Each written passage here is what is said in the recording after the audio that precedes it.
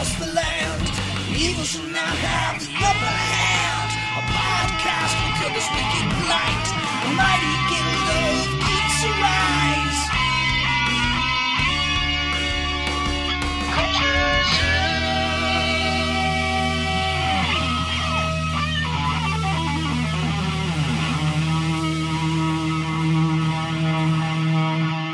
From master animator Miyazaki, one of the most influential filmmakers of all time, comes a groundbreaking motion picture event. In a time when gods walk the earth, an epic battle rages between the encroaching civilization of man and the gods of the forest. When the forest has been cleared and the wolves wiped out, this place will be the richest land in the world. It's a war which threatens to unbalance the forces of nature. It will be a battle the humans will never forget. Now, the fate of the world rests on the courage of one fearless princess. I'm not afraid to die, and I would do anything to get the humans out of here. And one brave warrior. You fight like a demon, boy. Like something possessed. What exactly are you here for? To see with eyes unclouded by hate. Now watch closely, everyone. I'm going to show you how to kill a god.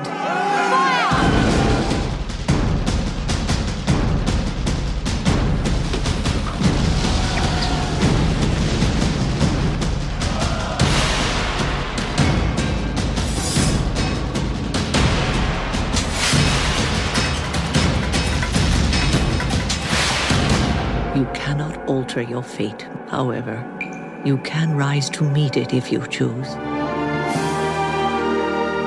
Featuring the voices of Gillian Anderson, Billy Crudup, Claire Danes, Minnie Driver, Jada Pinkett Smith, and Billy Bob Thornton.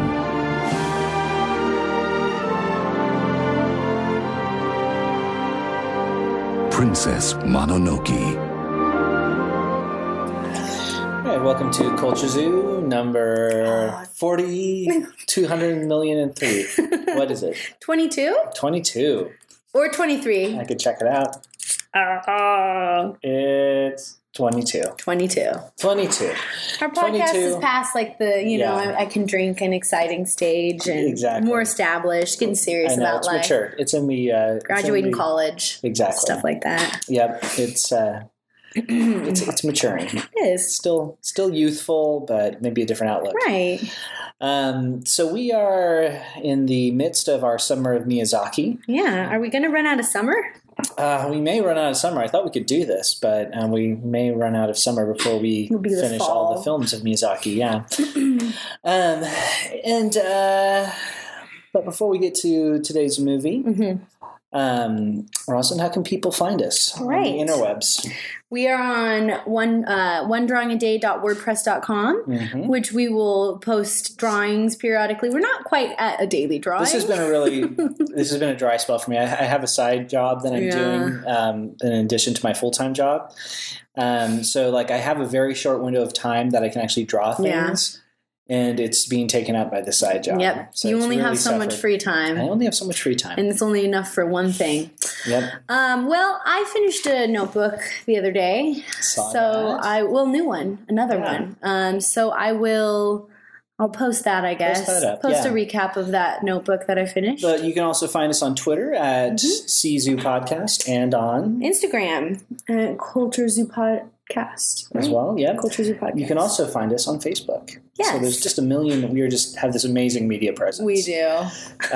We're basically like, the Kim Kardashian of geek podcasts. We're going to get our own app. Yeah, exactly. That, broadcasts our daily moves. Yep. And and if you like our podcast, I'd invite you to please leave a review on iTunes. It's easy to do. It makes us happy. It helps us with our rankings. We basically support ourselves full time on the proceeds that come from this show. Right. So any ratings that you leave help feeds our family. So. Exactly. So we were going strong with 3 reviews. 3 reviews, I know. We hit the 3 review threshold, and it's been a little difficult to break through. Yeah. think most plateau at 3 reviews. So if we could get a 4th review, I think I'd be pretty excited about that. Yeah. So if you're listening, this is your opportunity. We're going to have to do a pledge drive. What's this? Like, you hearing this tonight was not by accident. Yeah. Destiny, God has put your earbuds in your ear and put this podcast on your player, whatever that might be, to leave us a review. And this is for you. This isn't just for people listening. You are the people who support us. Yeah, by leaving a review. So, oh gosh, I hate pledge drives so much. All right, so tonight, what are we talking about? All right, we're talking about Princess Mononoke. Princess Mononoke, the film that came out in 1997. And I believe this, as far as I can remember, this was my very, very first exposure to Ghibli. I don't think I saw this film, but I remember seeing the trailer for this film being like, that looks weird. Okay. Yeah, I'm just like, huh. Yeah, because like 97, right? Yeah, 97. So I would have been a teenager? Yeah. I'd been like 13, 14. Because, this was kind of, I feel like when like anime, like films, like started becoming popular a little bit, maybe late. I mean, I don't know, but I remember there was a phase when I became aware of like Japanese cartoons, right? And they were always kind of creepy and violent and just weird, right? And so I was always kind of put off by them, right? And this just seemed like one of those to me. Well, in anime, I don't like anime personally.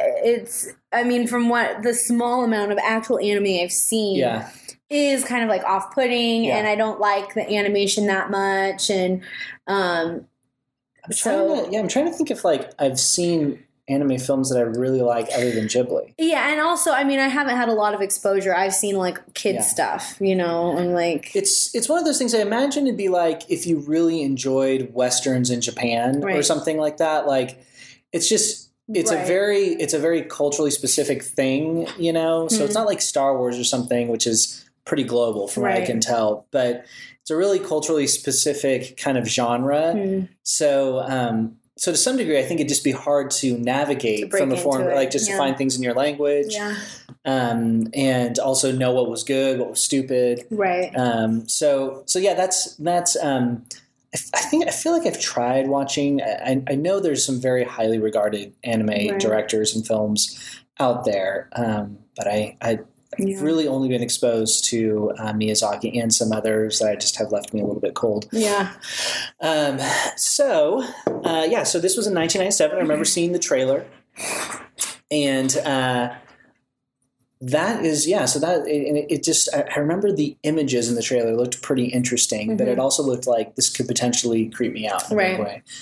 But this was, I think, the second film after watching Spirited Away. Like Spirited Away, I feel like was the big debut for most people with Ghibli in America. Yeah, it was for me, for sure. Because it won an Academy Award. Disney. It was the first time. That's when Disney started distributing them. Okay. So it made a big splash, as I remember, and that was my first exposure to it, and I was like, ooh, this has something for me here. So I think this was what followed up, because this film is not actually distributed by Disney in America. Yeah. I don't know if because it's like Miramax or something. It's Miramax, yeah. Yeah. So they didn't do the dub.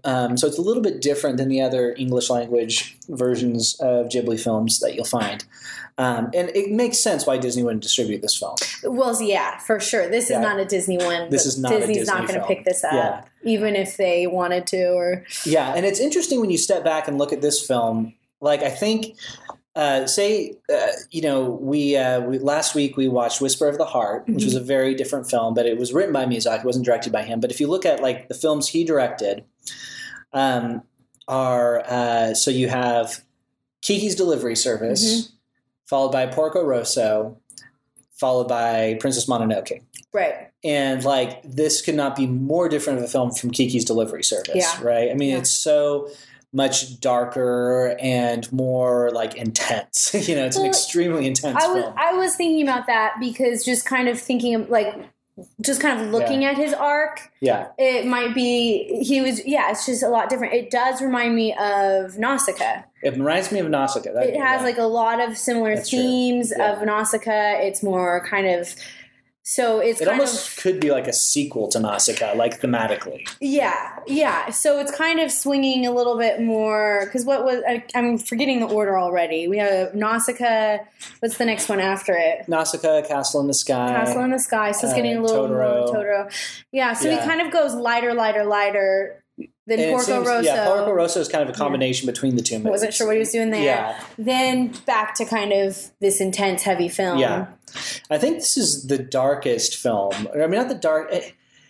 It's the most intense. You know, I hate the word. You know, there's something funny, like to me, like I feel like being dark is not necessarily a good thing, but a lot of people seem to think it is. Oh yeah, no, I don't want to be dark. Well, I feel like this is like the new dark Superman, the new darker Batman, the new dark gritty reboot of like, oh, this Star Wars is going to be really dark, or this, version of like Ninja Turtles is going to be really dark. I think the Batmans kind of did that, started that trend with like. Well, I think it's funny because I think we always, a lot of the films that are like, say if you look at a series, to me, a lot of the films that are my favorite are also kind of the darkest, but I think a lot of people like Empire Strikes Back is my favorite Star Wars movie, and it's for sure the darkest out of the original trilogy.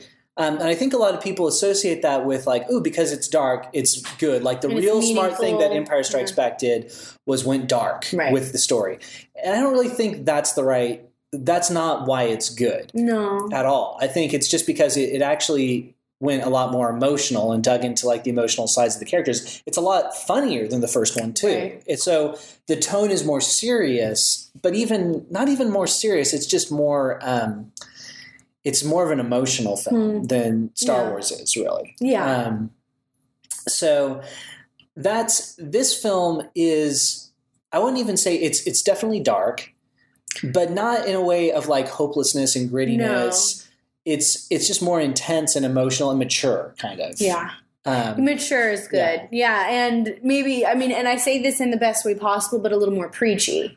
Because there's a very obvious theme. Yeah. But see, I even wonder if it is as preachy as it seems on the surface. I almost feel like we can get into that. But I feel like we almost kind of react to any story that has these themes as being preachy because almost every story that we do is preachy. Right. Like your Ferngullies, your Avatars, your whatever. Right. Any film that's going to talk about environmentalist or like the man's relationship to nature is going to be crazy preachy. Right. Where it's always like the bad guy is always going to be some money-hungry capitalist, industrialist, right, who is the most unsympathetic character in the world. Right. And, nature is always going to be this unambiguously beautiful, noble thing. Bambi. Yeah, exactly. And in this story, it's actually really ambiguous who's the good guys. Right. But I think it has a very clear,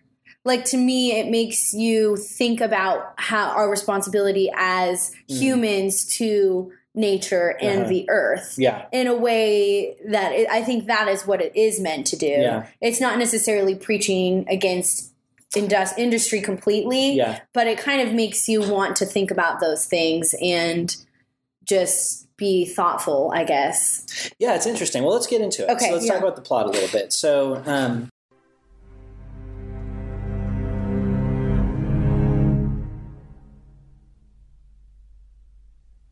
this story is set in feudal Japan, actually. Yeah, interestingly enough. Felt more like a fairy tale, but I could see that. It feels like a fairy tale, but it's actually set in a very specific time. I think it's like the 14 to 1500s in Japan, because they have like early guns and stuff. It's like they're starting to become more modern. But not, they're not super modern. It's not quite medieval. It's not industrial at all. Yeah, it's not, but it's not quite medieval. Yeah.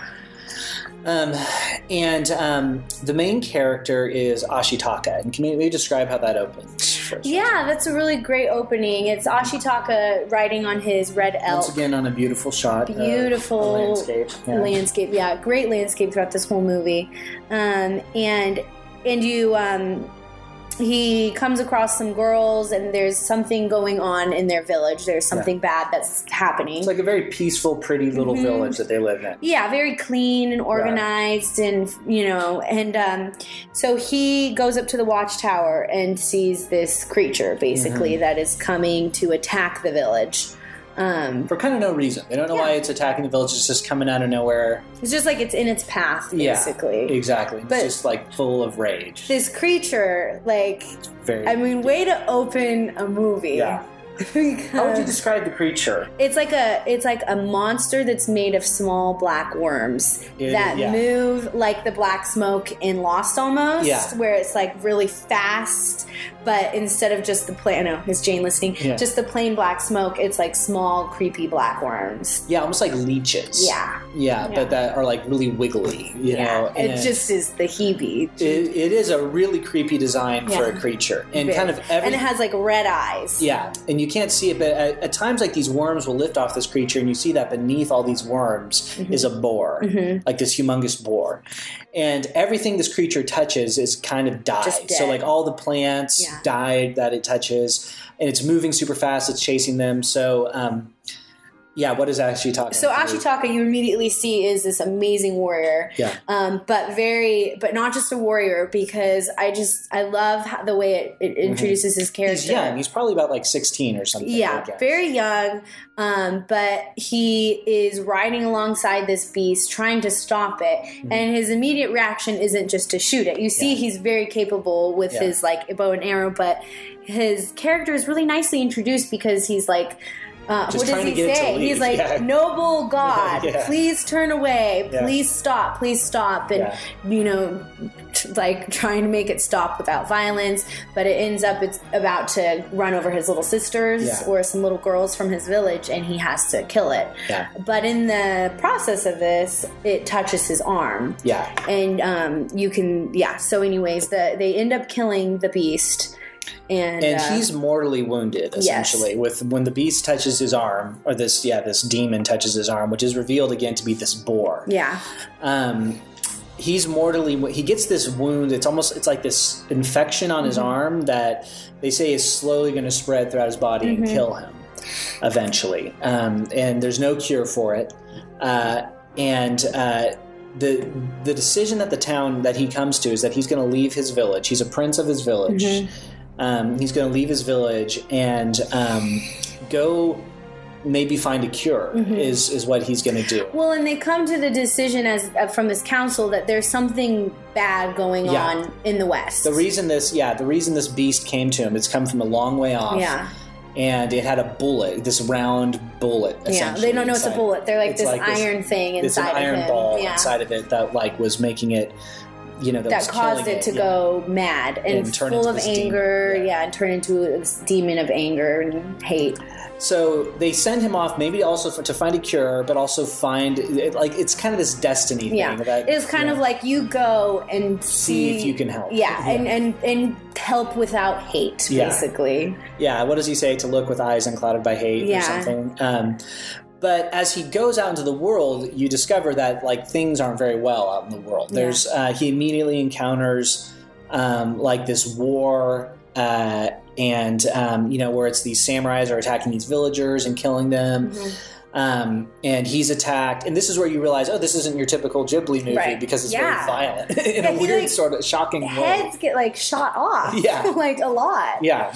Like limbs get hacked off. Limbs and people's heads. Like it's definitely, very violent and bloody in a weird way. So what he discovers is that this scar on his arm gives him this kind of supernatural power.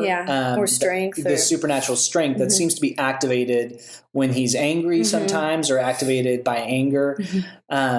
And so it's almost like the anger of the spirit that gave him this injury is transferred to him, and it kind of almost controls his arm. Yeah, you see that there can be a struggle where this thing could overtake him, and he could be a demon too. Yeah, basically. So like he shoots an arrow at someone, and like this arrow is like a super arrow when he shoots it with his like evil arm. Yeah, and it'll like chop someone's head off instantly, or just So it's kind of, so he has this power that he doesn't want to use, that he has to be constantly struggling against. It's a warrior! His head is mine! You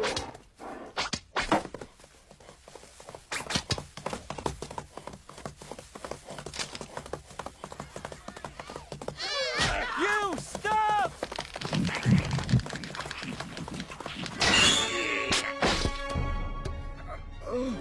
Stop! My arm! What's happening to me? Stop him! Hurry! Stop him before he gets away! Let me pass! I'm warning you!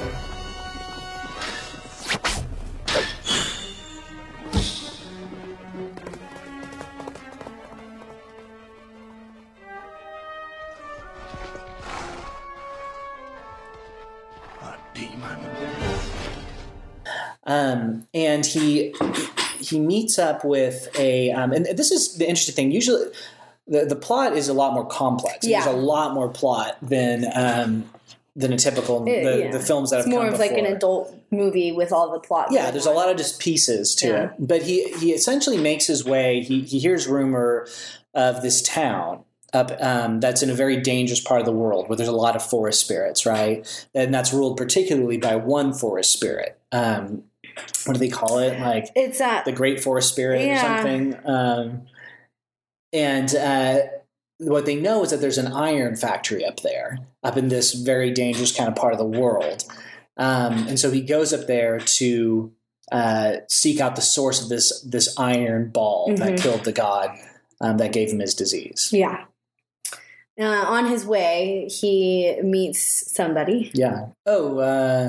Well, he meets a couple people. Yeah, well, he meets that monk first off. So the main character, Ashitaka, is voiced by Billy Crudup, who I thought did a very good job. Great job. Yeah, what is really he in? I recognize his voice. He's a good looking actor. Yeah. The one thing that I know, he was in Big Fish. Yeah, I think that's what I know him from. And he's then the son in that. Yeah, he meets. Oh gosh, what's the? It's Billy Bob Thornton. Yeah, and that was the one I was like, I don't know if I like this casting choice. I kind of liked it, but it's so weird. I've seen Billy Bob Thornton in like a handful of movies, and I knew that's who it was. It felt a little bit gimmicky to me because it was like, I feel like in the 1997, Billy Bob Thornton was a pretty big. I mean, he still is, but that was kind of his big. It was kind of he was like his big. He was fairly big at the time. Was when he was like together with what's her name, Angelina Jolie. Yeah, they were all over. It was the place. So he was a very popular actor at that point. In a weird like celebrity kind of way. So it just felt odd to me because he so doesn't sound. He doesn't sound like appropriate to the setting at all. He just sounds like he's a. Well, they were kind of giving him like this weird like cowboy voice a little bit, like. Well, that's his voice. So he right, I guess that is his voice. But maybe they were trying to give that to the monk a little bit to kind of make him feel more like down to earth or something. I don't know. Dislike his performance. I don't feel like it's a bad performance. I'm just like, that was a weird casting decision. Yeah. But yeah, he meets this mysterious monk who comes later in the story. But who else? This is when he runs into what's her name? Lady Eboshi. No, not Lady Eboshi. Before Son, he meets Son in the forest. Yeah. So what ends up happening is on his way up to this iron town. Yeah. We cut to Lady Eboshi. The sooner we get this rice home, the sooner we eat. Let's move. Coming this way! Move!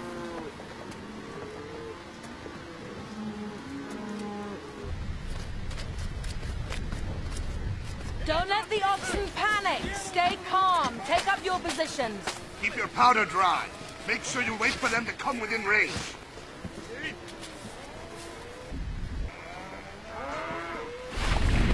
It's Morrow!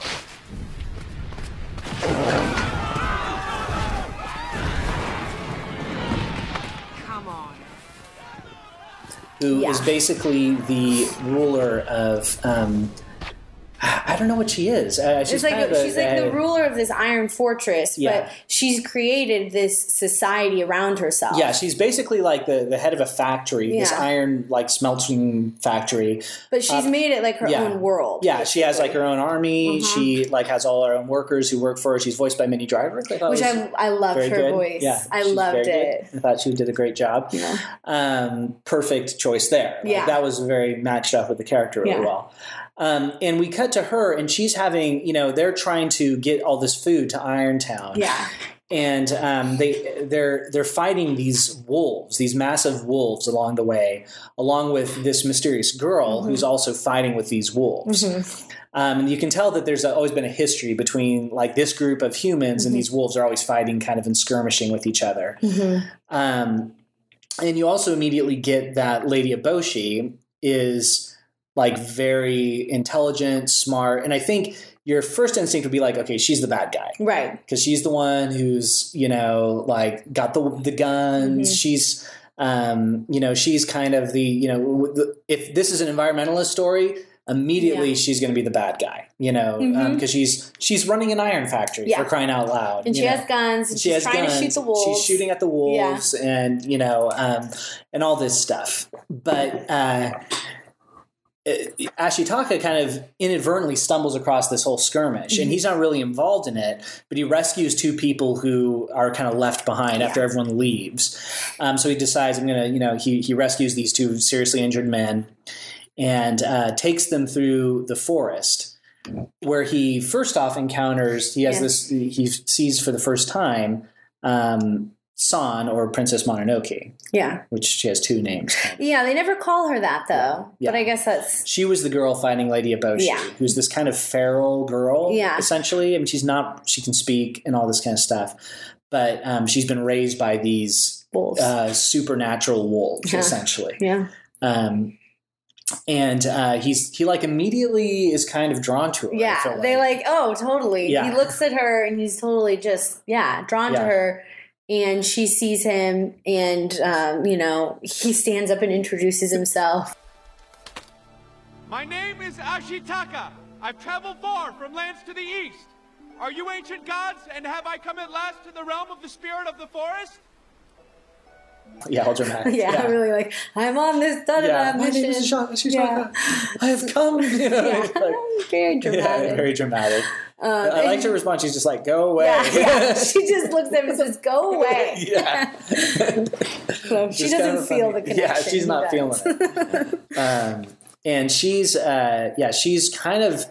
like an adopted part of this wolf, these wolves. And what you realize is that in this world that even though it's set in feudal Japan, there's like these spirit gods. And it almost seems like these are animals who have been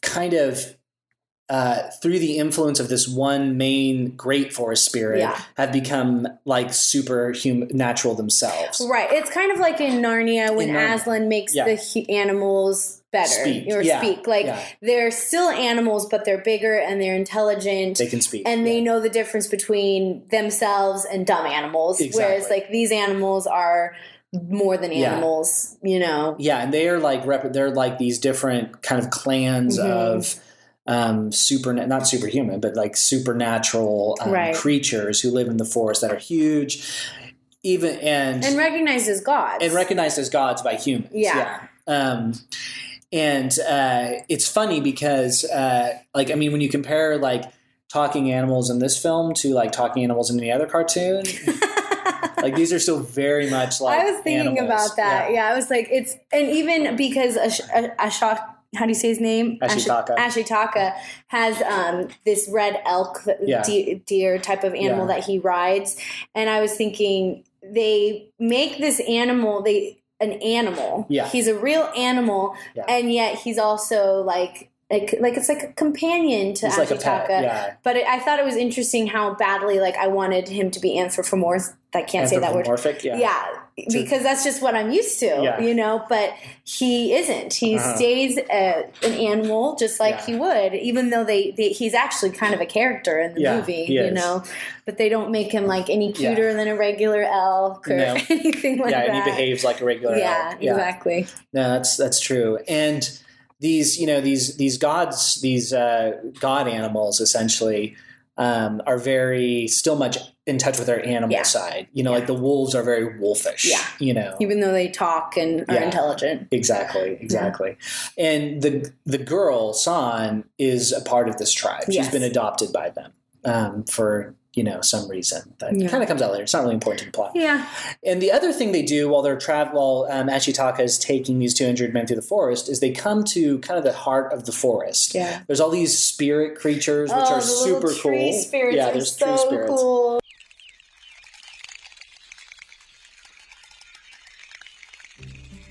They're really cool designs. Yeah. They have like these heads that you kind of can't tell where the mouth and the eye are, but in a cute way, you think it would be creepy. It's almost creepy, but then it's really cute at the same time. And their heads shake like rattles. Yeah. It's such a clever design. It is.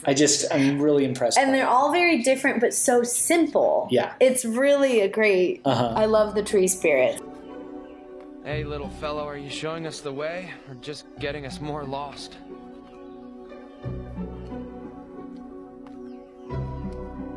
And they lead them to this kind of heart of the forest, where Ashitaka sees what is the great forest spirit. Yeah, he gets like a glimpse of it. And you can't really see it up until this point.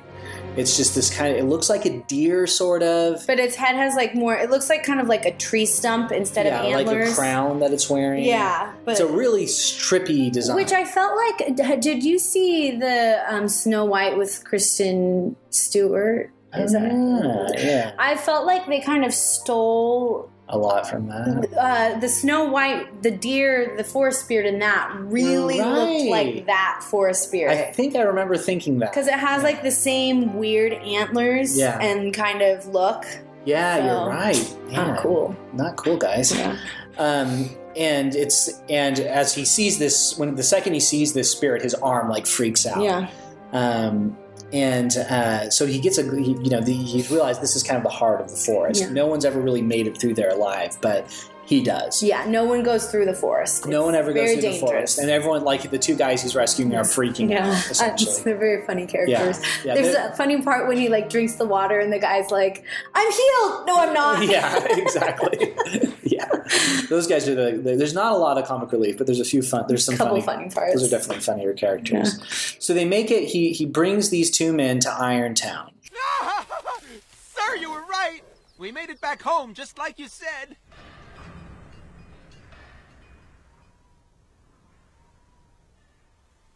It's a fortress. It's Lady Eboshi's Irontown. We make iron here from the ore and the sand. And Irontown is a place, again, run by Lady Eboshi. Yeah, but it's like smoke and it's very industrial. It's very industrial. It's not like bad necessarily. It's just very industrial. That's the thing I liked about it. It's not a evil looking place at all. It's just what an ironworks would look like. And they're mining the land around them to make this iron. And so what comes out is they've been mining the sand in the lake, the right on the lake, and they've run out of iron there. So they're having to move to the mountains and cut down trees. And that's caused all these conflicts with the forest gods. Yeah, they do not like that. Yeah, and that's what's going on right now is Lady Eboshi she's at war with the forest. She's essentially at war with the forest. Yeah. That's right. She's not even afraid of the gods, that woman. Why, you should have seen the way she dealt with Nago. Am I right? Who's Nago? Who's Nago, the gigantic boar god? He used to rule this whole forest. We couldn't even get near the mountains with him around. Nothing to do but sit around on our backsides for months staring at a bunch of angry boars. Mm-hmm. See, the iron in the sand under this town had all been dug out. So then we tried to get at the iron under the mountain, but Nago wasn't going to stand for that. The problem was, before we could dig for the iron, we had to clear away the forest. And that's what made the boar angry. And there's a couple things I also really liked about this part. I don't want to just kind of breeze over it. But so... Again, you'd think, okay, Lady Eboshi, villain, right? Yeah. And now she's going to kill our hero or capture him, and just a completely unsympathetic character. Yeah. But the second you get to Irontown, she's completely sympathetic. Yeah. First, you steal the boar's forest from him, then transform him into a demon. Now you're making even deadlier weapons. How much more hatred and pain do you think we need? Yes, I'm the one who shot the boar, and I'm sorry that you suffer. I truly am. That brainless pig. I'm the one he should have put a curse on, not you. Young man, like you, I know what rage feels like, and grief and helplessness, but you must not take your revenge on Lady Eboshi. She's the only one who saw us as human beings. We are lepers the world hates and fears us, but she took us in and washed our rotting flesh and bandaged us. And so the first things you find out is that half the people in Irontown are like girls out of a brothel that she basically rescues. Yeah. And then a whole nother group in Irontown are lepers that she rescues. Right. And everyone loves her there. They worship her. Yeah. All the guys love her. Yeah. Like the men are like loyal servants. And the women are like, she rescued them. Yeah. She like spoils them. Yeah. And they're all super happy to work for her. Yeah. And she really cares about everyone. Yeah. She's taking care of them. She's like caring for these lepers who no one else will touch. Yeah. And she's not a bad person. We immediately see is that she's actually pretty cool. Yeah. She's not like out to kill our hero. Right. She's very, and it's not like, even though she wants to be powerful and have iron and weapons, it's not like she just is this evil like villain. She's not villainous. No, she's doing it for the people that she's saving, and like she's a businesswoman, but she's not evil. Yeah, you're just waiting for her to be the bad guy. Yeah. I think and it was kind of confusing. It's confusing because you're like, wait, like when are you going to do the bad thing that clearly makes you the bad guy? And instead of going that direction, which is what I feel like any other film would do, is like, let's clearly establish who you should be rooting for and against here. It's like, maybe she's not that. Maybe I should be rooting. Yeah. Exactly. Like she's kind of likable. She's doing some good stuff. Yeah. And other details here too. I really liked.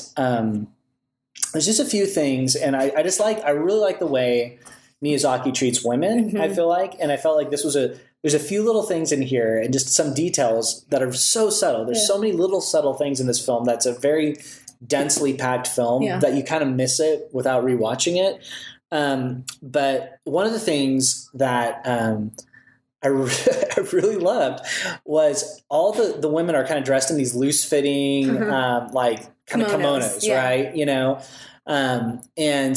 Like they're kind of hanging out a lot of the time, like their cleavage and stuff, and not in a overly sexy way, but no, it's like they're in a bathrobe. They're working in a hot environment, and you're not going to be wearing like you're working kind of in a bathrobe, essentially, And there's one part where Ashitaka walks in to kind of work with the girls, and they all kind of get embarrassed by, they're like, oh, this is kind of inappropriate, and they're like, as they're working, they're like trying to pull, like kind of pull their robes a little bit tighter and like trying to be just a little bit modest, and it's not overly emphasized at all. Right. It's not like a joke. It's not a joke at all or anything. It's just, that's just kind of the reaction to it. Because it's like a real reaction to And I felt like it was so awesome and just so humanizing. And it just is not subversive in a sort of way, just because when you, and this is how I feel about comics, right? Because I read comics, I'm like, this is like the most ridiculously you can tell it's drawn by all 40-year-old men. It's very anti-feminist. They want to be, they want to be socially progressive and stuff, but it's like, you're clearly drawing eye candy for men. These are women just to oogle. Yeah. And they're not real women. They're not real women, and you dress them in the most revealing and give them the most ridiculous physiques, that don't exist in reality, and then you're just inviting the reader to oogle, and that's what I loved about this was it was like you just never see that. Like if a woman's chest is hanging out in a film, you just never, that's an invitation to oogle, right? Kind of. It's like there so that there's something for guys to look at. Guys, look away. You know what I mean? Like feast your eyes or whatever, know? And this, I felt like it was just with those tiny little details, it's so humanizing to be like, oh, this is actually a person. I'm not, maybe I shouldn't like stare. Right.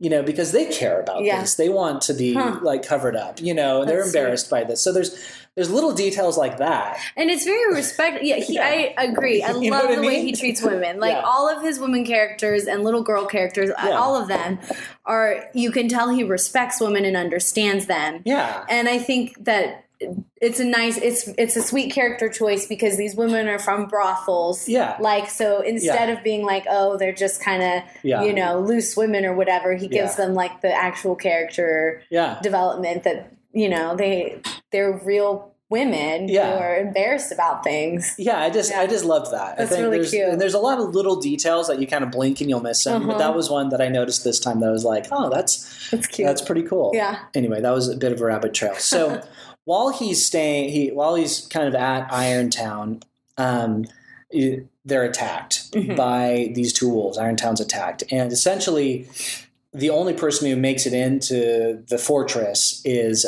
Princess Mononoke or San. San. The wolves are coming! It's the wolf princess!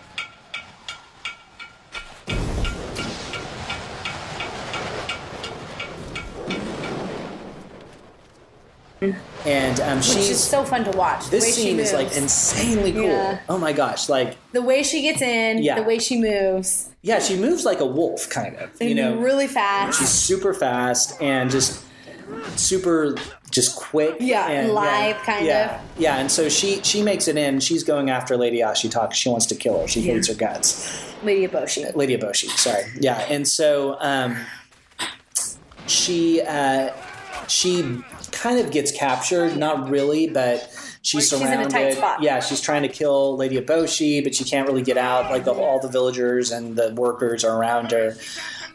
So Ashitaka intervenes. He's like just playing like referee, basically. Essentially, yeah. So he's like holding them apart. And kind of through these like almost superhuman powers that he has through this curse that's killing him. What do you think you're doing, boy? Stay your hand. The girl's life is now mine. I'm sure she'll make a lovely wife for you. There's a demon inside of you. It's inside both of you.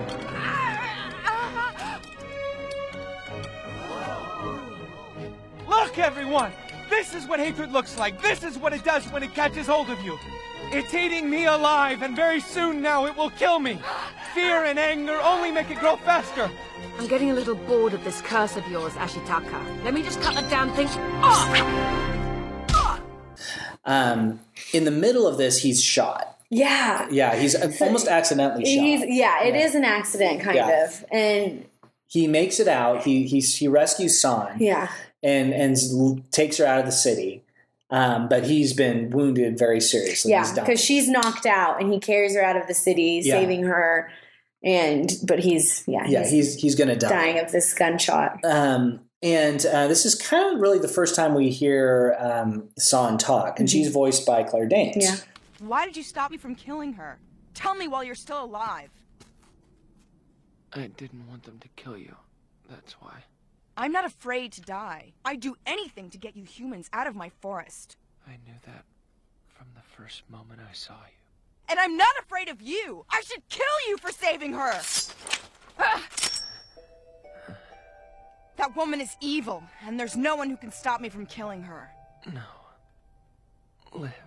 That's enough! I'm not listening to you anymore! I liked her voice. I think she did a really good job. Yeah, I thought Claire Danes was a good choice. She has a nice voice. She does. It's like the right amount of passion, but it was really good. Yeah, I thought that was a good choice. So she kind of debates, should I just let this guy die? Should I do something to help him? She ends up deciding to bring him to the forest spirit. Yeah. To let the forest spirit heal him if he wants. If he wants to. It's kind of leaving it up to fate. Yeah, up to fate. So she takes Ashitaka who's pretty much unconscious this whole time. The one detail I did love is when Ashitaka falls down and the wolf runs up to him and basically bites his head and starts shaking it. It's like when a cat or like a dog grabs a dead mouse or something. It was so feral and you can just animal. It's just one of those details of like, oh, these wolves are like very much wolves. She's like, stop.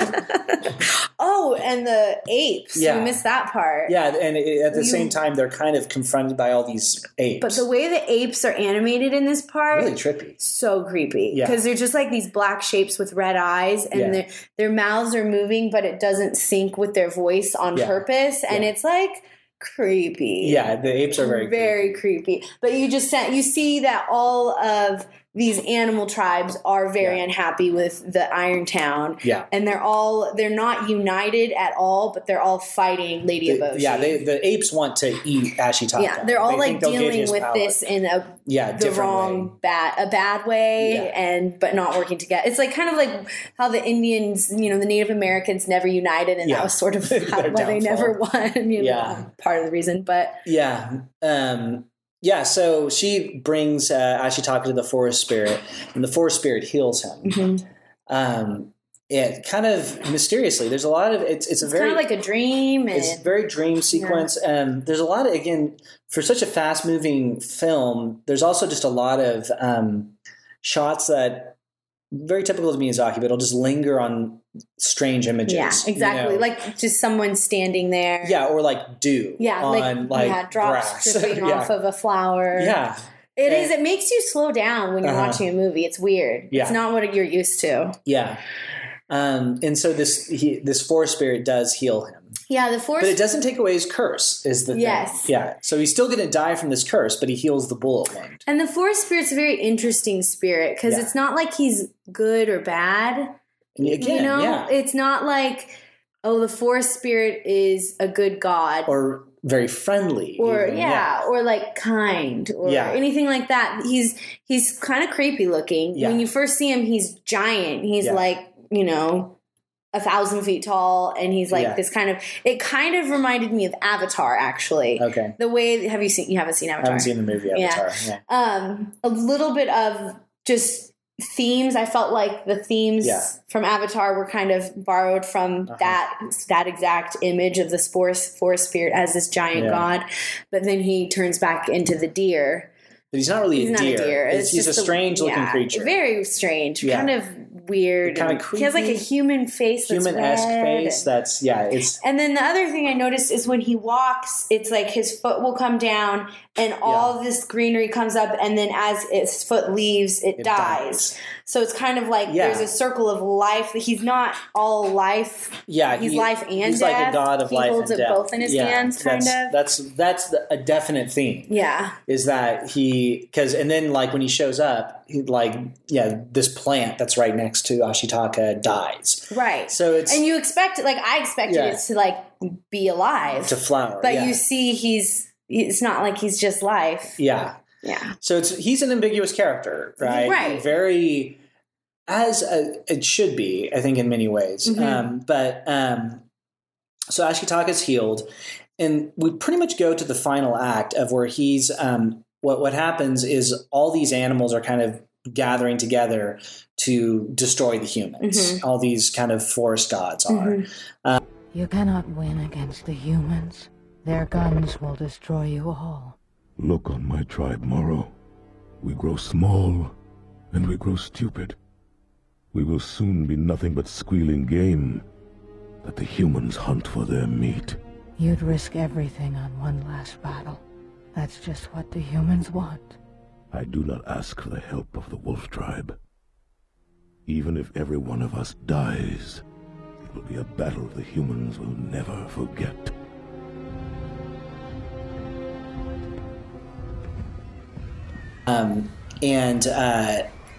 And so they, he's kind of caught in between this, basically. Mm-hmm. The final fight is with Lady Eboshi, and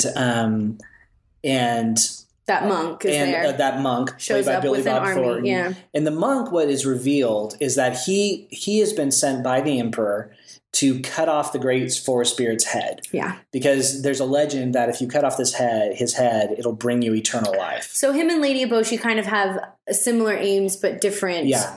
What is it? They're going to join their two armies. Yeah. They both want the spirit god dead, but for different reasons. Yeah. Lady Eboshi wants the spirit god dead so she can kind of mine. Grow her iron works. Exactly. And he wants it for the emperor. He's like a hunter. Yeah. It'll make him rich, essentially. And so the forest spirits all want to obviously destroy the humans. Yeah. And Princess Mononoke-san is very much on the side of it. She hates humans. She hates all humans. Yeah.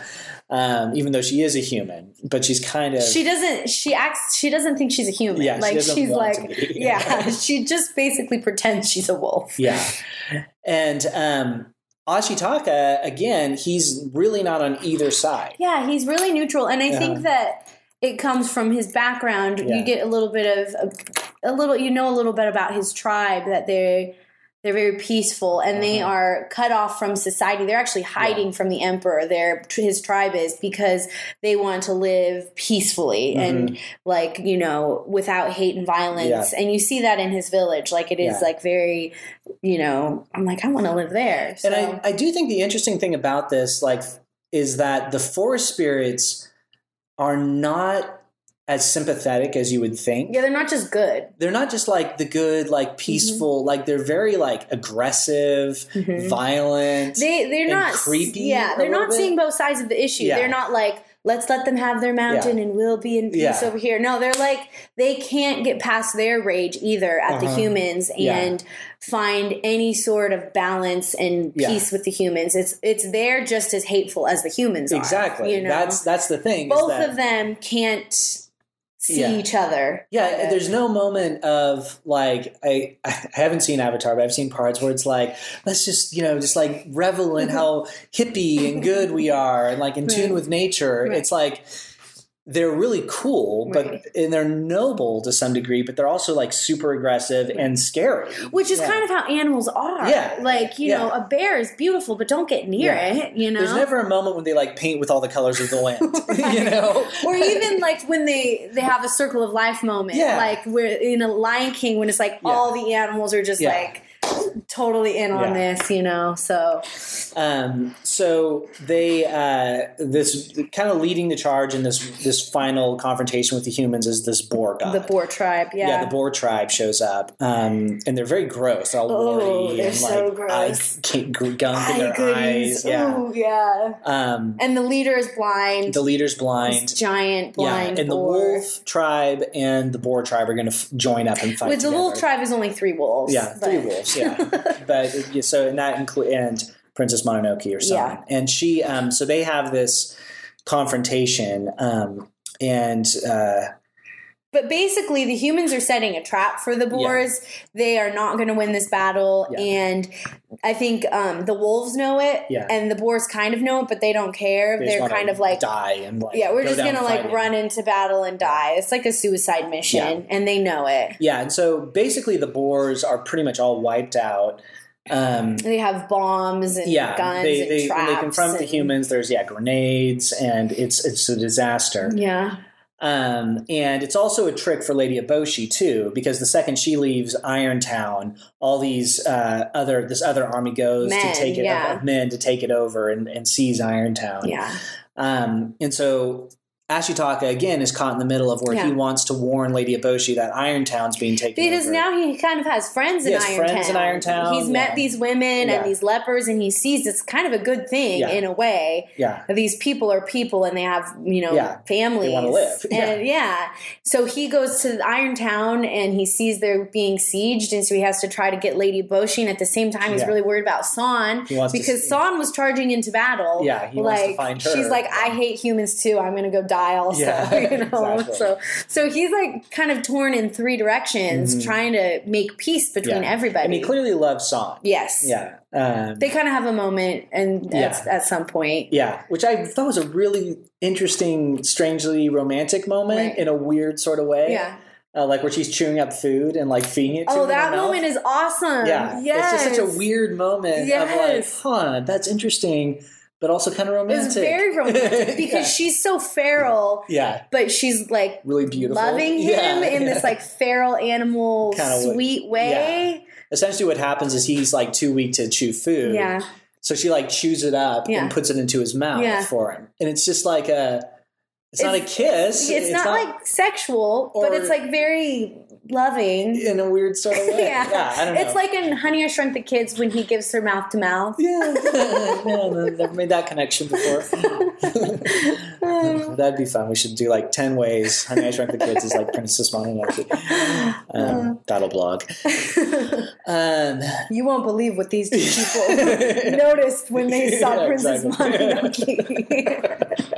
These 2 stupid people created some really dumb link bait. And what happened next will blow your mind. So essentially, the animals have lost. They've been pretty much wiped out. The only one remaining is this boar god who's very seriously injured. And Moro, the wolf god, has been as well. Yeah, she gets shot very early on and is dying throughout the movie. Yeah. Played by Gillian Anderson. Yes. Of X-Files. Very interesting. Yeah, so Mulder, she talks like she does in X-Files. She does. Yeah. You can definitely tell it's her. On the bigger scale, now that the animals are defeated, they still need to kill the Great Spirit. So they're following San and the Boar God back to kind of the heart of the forest where the Great Spirit lives to kill it. Yeah. And this is a super creepy scene. Yes, it is. Yeah, so they're being chased by these hunters wearing boar skins. Oh, it's so creepy. They've come back. My warriors. They have come back to me from the land of the dead. Forward, my warriors! Koto, listen! Forward to the pool of the forest spirit! No, wait!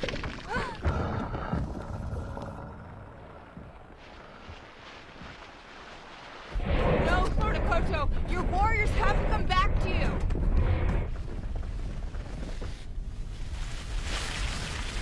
Those are humans wearing the skins of your warriors to hide their scent! It's a trick! Don't you understand? It's just a human trick to get us to lead them to the forest spirit! Come out, forest spirit. If you are truly master here, give my warriors the power to slay the humans and be victorious! Stop, Koto, please! You've got to listen! San, they're all around us. Akoto's done for. Leave him. No! I won't let him turn into a demon like Nago did! Tell Mother that the humans are setting a trap for the forest spirit. She'll know what to do. The way they move is so And the creepy. eyes are like empty. Yeah. And it's you just kind of have to see it to get chilling. it. It is a very strange, they're so silent and because everyone is trying to get to the heart of the forest to kill the forest god. Yeah. And they have to be kind of disguised as these animals to do so they it. smear themselves in boar's blood and they're wearing boar skins. Yeah. And end up basically as this boar god is dying, he turns into this demon creature. Turns into the demon. And it kind of captures San too. So she's trapped. Because she's wrapped up in it. She's trying to get him to the water to get healed by the forest god. But he turns into this demon and she's all caught up in it. She's caught up in it. She can't get out. Yeah. Ashitaka finds her. He's trying to rescue her. He can't rescue her. They're both like in these wrapped worms. up in these like blood worms that are just really they're like blood worms. They're so creepy. They're really creepy. Yeah. And the hunters have made it to so it all kind of converges at this one moment where the hunters, the remaining forest gods, Ashitaka and San, who's wrapped up in this demon, all come to the heart of the forest where the forest spirit is. And it's interesting. It was one of these like ambiguous moments where the forest spirit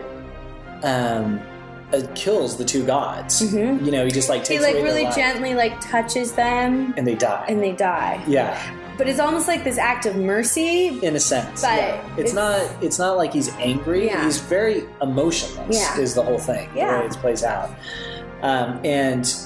When Ashitaka rescues San, but at the same time these hunters show up with Lady Eboshi, and they're going to kill the forest spirit. Quick, he's starting to change. Now watch closely, everyone. I'm going to show you how to kill a god.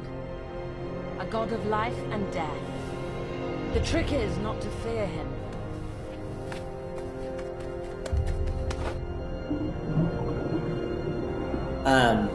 Describe that whole sequence. That scene's interesting because Ashitaki sees what's happening. Yeah. And he tries to stop her. He throws a knife at the gun.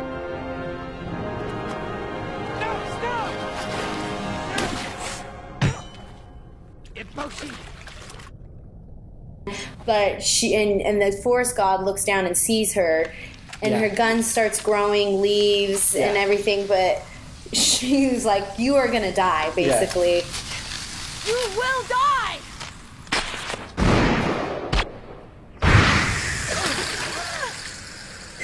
and she shoots it. She shoots his head off. Yeah. She did it! Quickly, go get the head!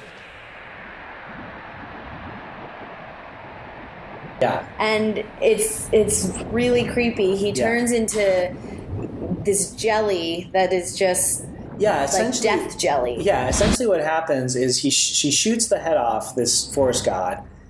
Again, because they want the head to give the Emperor eternal and they put it life. in an iron box. They put it in this iron box that Billy Bob Thornton's carrying. Mm-hmm. But the second they do that, this jelly, it's this like this ooze kind of that just starts killing everything. Yeah, anything it touches, it kills. Yeah. The forest, the people, it doesn't matter. Yeah. It's like everything starts dying instantly. And so everyone's basically like, oh crap, we gotta run. Running for their lives. Yeah, so everyone's like running for their lives. To Irontown. And it's covering just like everything. The whole forest is being wiped out and destroyed. Yeah. In this it's a creepy and scene. Don't all the little tree spirits die? All the tree spirits die. Just you see them like falling from the trees. Yep. Everything is just pretty much dying. So Ashitaka and San realize that the way to stop this death spirit basically is to give the forest spirit back its head. Yeah. Like the head is still alive, but to return the head. And so they have this final kind of race against death pretty much they retrieve the head and return to the forest spirit.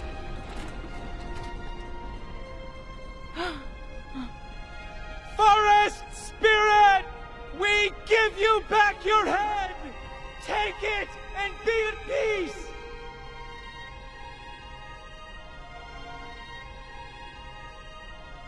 And it's really this amazing moment. Yeah.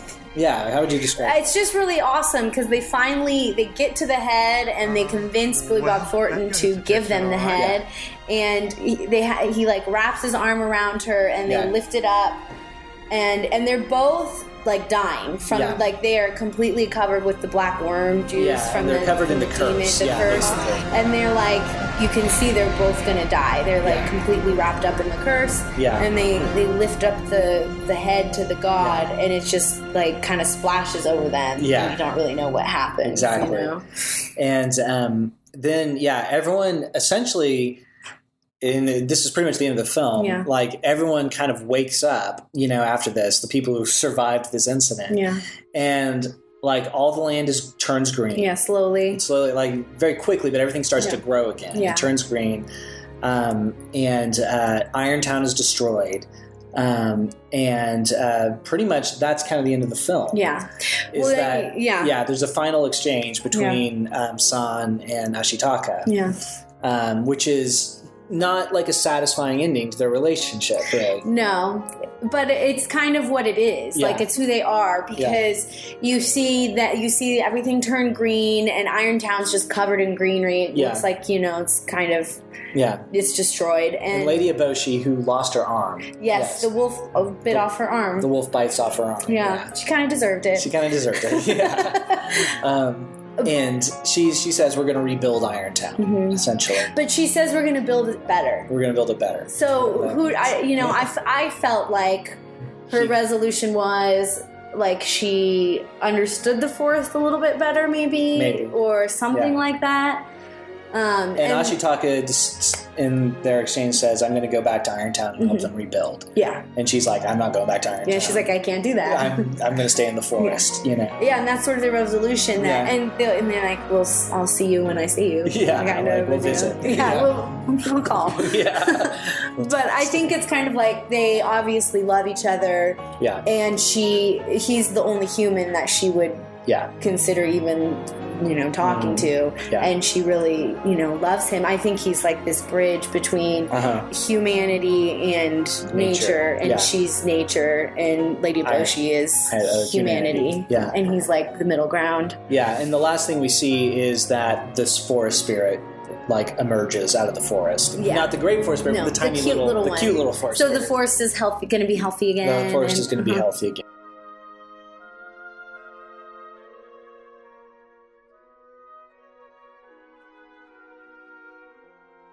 And so that, in a nutshell, is the story of Princess Mononoke. So what do you think of this film, Ross? Yeah, I really liked it. Obviously very different. Yeah, I mean, I sensed obviously the themes of nature and all of that, but I don't know if I completely grasped all of it. Like, I wasn't sure if I caught what he was trying to say necessarily. That's one of those things that it's not a film that, to me, so easy to parse out. Yeah, it's one of those things that you have to kind of reflect on. Yeah. And even upon reflection, it's not necessarily like the moral is shoved in your face. Right. Like, again, that's what I appreciate about most of these, like Avatar, you don't leave going, who was the bad guy in that film? Was that military guy who wants to kill everyone bad? Yeah. Was the corporation that was mining Avatar? Yeah, they didn't care. They wanted to kill the life tree. Yeah, exactly. I can't remember. Are they good or bad? But in this one, it's really like, well, it's funny because the humans who we would typically be rooting for, like, actually are like not like they have a pretty good case for why it's not like they didn't set out to destroy the forest. Right. They just wanted to like mine it. Yeah. And the animals were like, "Oh no, you don't," and they were like, "Did not." Yeah, and they were the ones who were the aggressors, right? And they were like, "Oh, you stepped on our land. Yeah. We're going to destroy you. We're going to attack you." Like no one was really in the right or the wrong. Exactly. Yeah, and it's not like the animals are facing extinction except because they're fighting this war against the humans. Yeah. So that's an interesting side to stuff, and also, so it almost feels like what Miyazaki's wanting. If you look at it through Ashitaka's kind of character, is he's not necessarily saying like. I think we talked about this with Nausicaa, which is why this film feels so similar to Nausicaa. Is that the answer is not like technology is bad, right? Industry is evil, right. And therefore we need to be like completely crush all technological progress, and nature is unambiguously good all the time. But it's like we need to be at peace with it. Yeah. Like how do we find a peace between the two? Yeah. So that's what Ashitaka's fighting for is that he's not taking a side. Yeah. That there should be we can't. Neither one is completely right. Right. Because you see San's character isn't right. She hates all humans and she's violent and like bloodthirsty because of it. The real conflict is between like the two polar opposites in the film are Lady Eboshi and San. And neither one is a bad guy. Right. And Ashitaka's in the middle, and his, as kind of the hero of the story, he's trying to find peace between the two of them. Yeah. And so, I agree with that again, in that, there's, you can almost see it in a sort of way of like, it's a very relevant story, just like in the current state of world affairs, where you have two very different cultures clashing with each other that don't understand each other. Exactly. In the fact that, we are a very, advanced modern culture in the West. Right. And in many ways, I think that is, we always think of that as like where, we're 100% right. We're 100% good. Yeah. Like, and it's funny, you hear this kind of language a lot with like progressivism, oh, we're progressive. Oh, we're on the right side of history. Like as if like we can see that history has some like goal that we're ushering in. It's like this really weird messianic kind of language that we use every day. It's like our manifest destiny. Yeah, exactly. It is like a manifest destiny sort of thing. Like there's like destiny that we are like we're achieving some glorious some goal like higher level of that's like, really vague and undefined. Where and also are we going like with this? Has caused a ton of problems to the rest of the world, and to us in general. But yet we feel like we have this kind of blind sense of destiny still about it, like with the modern culture. I don't think we do as much as we did maybe 100 years ago. Like, I think postmodernism is kind of a critique against that, Right. But it's definitely, I can see that. Whereas like in a modernist world, we kind of, have this sense that, oh, we're going to some glorious future, and whatever kind of problems we cause along the way doesn't really matter. Yeah. We can really, and especially how we view the past, even more so. Right. I think there's a, and that's one of the things I thought about. Like, well, maybe there's a certain kind of like literal nature to like, what happens if you cut the head off of God? You know what I mean? Like it doesn't go the way you expect it. Right. Not as neat as you thought. Yeah, it doesn't work out the way you'd hoped. Yeah, interesting. And that was an interesting thing because I was like thinking about, okay, what's the symbolism? What does this mean? This whole forest spirit thing, like where they ended up sort of killing it in the end. But because in the end it is dead. It is, but it just turns into this. But it basically is going to kill everyone else unless they restore it to life. Right. And if you think about how you hear certain people who talk about oh, if we could only be this like culture of pure reason, where science, pure science, right? Like if we only did everything according to reason and the scientific method. I believe in science. I believe in science. Exactly. You hear, people who have like less subtle ways of thinking, they'll even say stupid stuff like that. Like okay, I'm not arguing against gravity over here. Yeah. We all believe in science, more or less. But yeah, there's like a certain, if we don't respect our past and where we came from, and we feel like we can kind of cut off its head, like that can have disastrous consequences, I think. And I don't know if that's what he's going for, right? But I think it might be a little bit, because the opening part is he talks about how humans and spirits used to live in harmony. That's kind of the setting the stage, but this is kind of where we're at today. Right. And I think, I don't know. It's an interesting, it's a film that doesn't necessarily lead you. And the moral of the story is, recycle. Right. Right. Or the moral of the story is, capitalism is great for everyone. Right. It's just kind of like, It's right. It's kind of, that's why I was kind of like, not unsettled, but a little bit confused, because it wasn't wrapped into a nice little package. Like I wanted it to say something to me, because that's what I've been spoon fed to want in entertainment. So I keep thinking about it. I keep kind of thinking like, what's happening? I like your assessment of it, but and to me, it's just and that's kind of the power of it, is that in movies like this, where the author is saying something, right?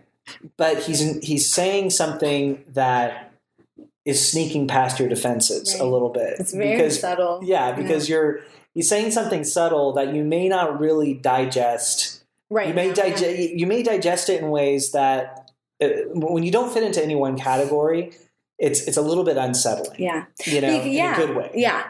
And because you have to kind of take it on its own merits, as opposed to fit it into one box, like, oh, this is just an environmentalist, or this is just a capitalist, rah, technology progress kind of thing.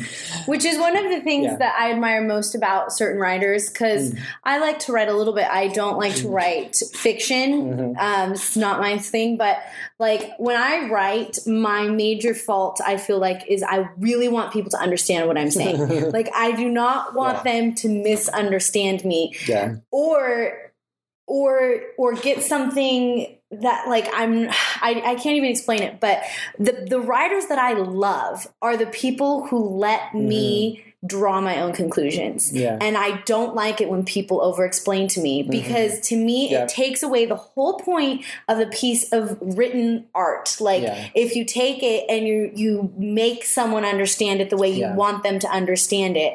Whereas when you have a piece of writing that is like this, that is it's art, because you can interpret it and it comes into your life and you are able to digest it, and it means something specific to you because it hasn't been exactly, broken down into such an exact science. And I don't think that means that like this has no meaning, because that's one of the things that always would bug me. Like when certain artists would be like, "It means what you want it to." It means what you want it to mean. It's like, no, it doesn't. Like this, like doesn't mean like. Did you write this song about unicorns, or Right. or is Helter Skelter really like about a serial killer? I mean, those sorts of things. I don't necessarily like that, but I do like. I think what it is subtle, right? And challenging.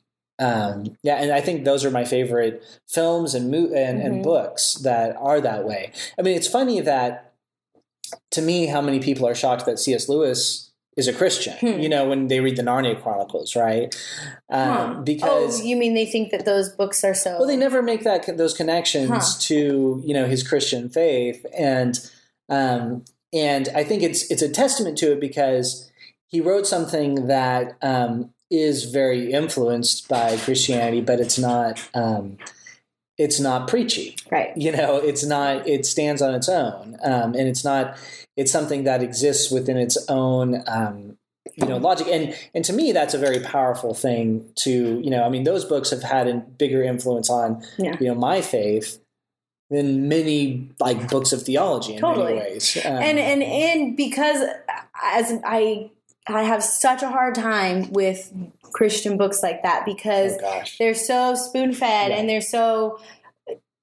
they're not thoughtful books, and you can't, you can read the stupid thing and be like, I see what that author was saying, but the way C.S. Lewis does it, he gives you this story and you take it in and it means so much more. And you are able, those are the books that every 5 years you read them and your mind is blown in a whole new way. Or Tolkien, another great example of a guy who's not writing like Christian allegory. He's writing as a Christian with the worldview that is but just it's what he believes kind of comes through. You can get that, but it's not in a way of like, well, did you know that the elves represent the Pope or something? Like it's like, oh, that would ruin it. But and that's what I think when you getting back to this environmentalist stuff, it's almost like we hate. I hate it. Most religious fiction is junk because it's that.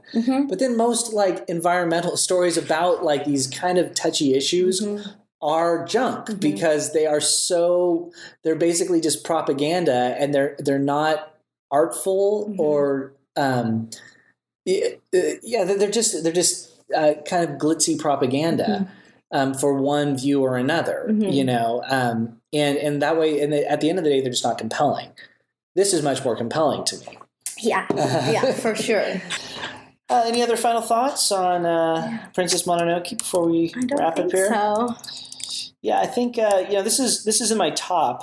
I would say it's really good. Yeah, it's. I don't know if it's my favorite. It's probably up in my top 5 right now. Yeah, it's towards the top. We'll have to make the decision when we finally get Canonize there. it. I think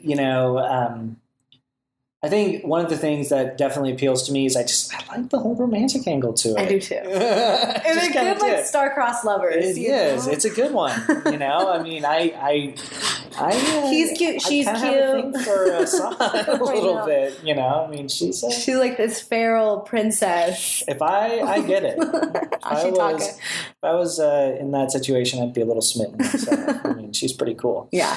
But yeah, it's a good one. It's definitely a PG. Definitely earns the PG-13 rating. Yes, so, I would say 13 is a good age. 13, Lily. It's one of Lily's favorite movies, so she's. Well, 12. Lily's like 25. Yeah. In spirit, she's 25. But yeah, it's definitely a PG-13. It's just scary. Yeah, and violent. It's violent. It's like. Creepy parts of it. Oh, those monsters are nightmares right there. Like exactly. For sure. Definitely not for younger kids. Yeah. So kind of be a little bit careful with it, but once around that age 13 should be totally good. Yeah. So next week we'll be talking about Spirited Away. Yay! This is like the one I'm an authority on. I love this movie. It's a good movie. So yeah, and hopefully we'll have maybe an additional guest on. Ooh. We'll leave that for some. It's Bruce Willis. We'll tell you right now. we roped in Bruce Willis to do it. Pulled a few He's in town. Wouldn't that be a random? It'd be fun to have like a really random celebrity guest. Let's have Mel Gibson on. Mel Gibson. Maybe he'll abuse us. So Mel. All right. Well, thank you, Ross. Thank you. Next week. Aye. Your work here is done. Right on, Epic Cat. Right on.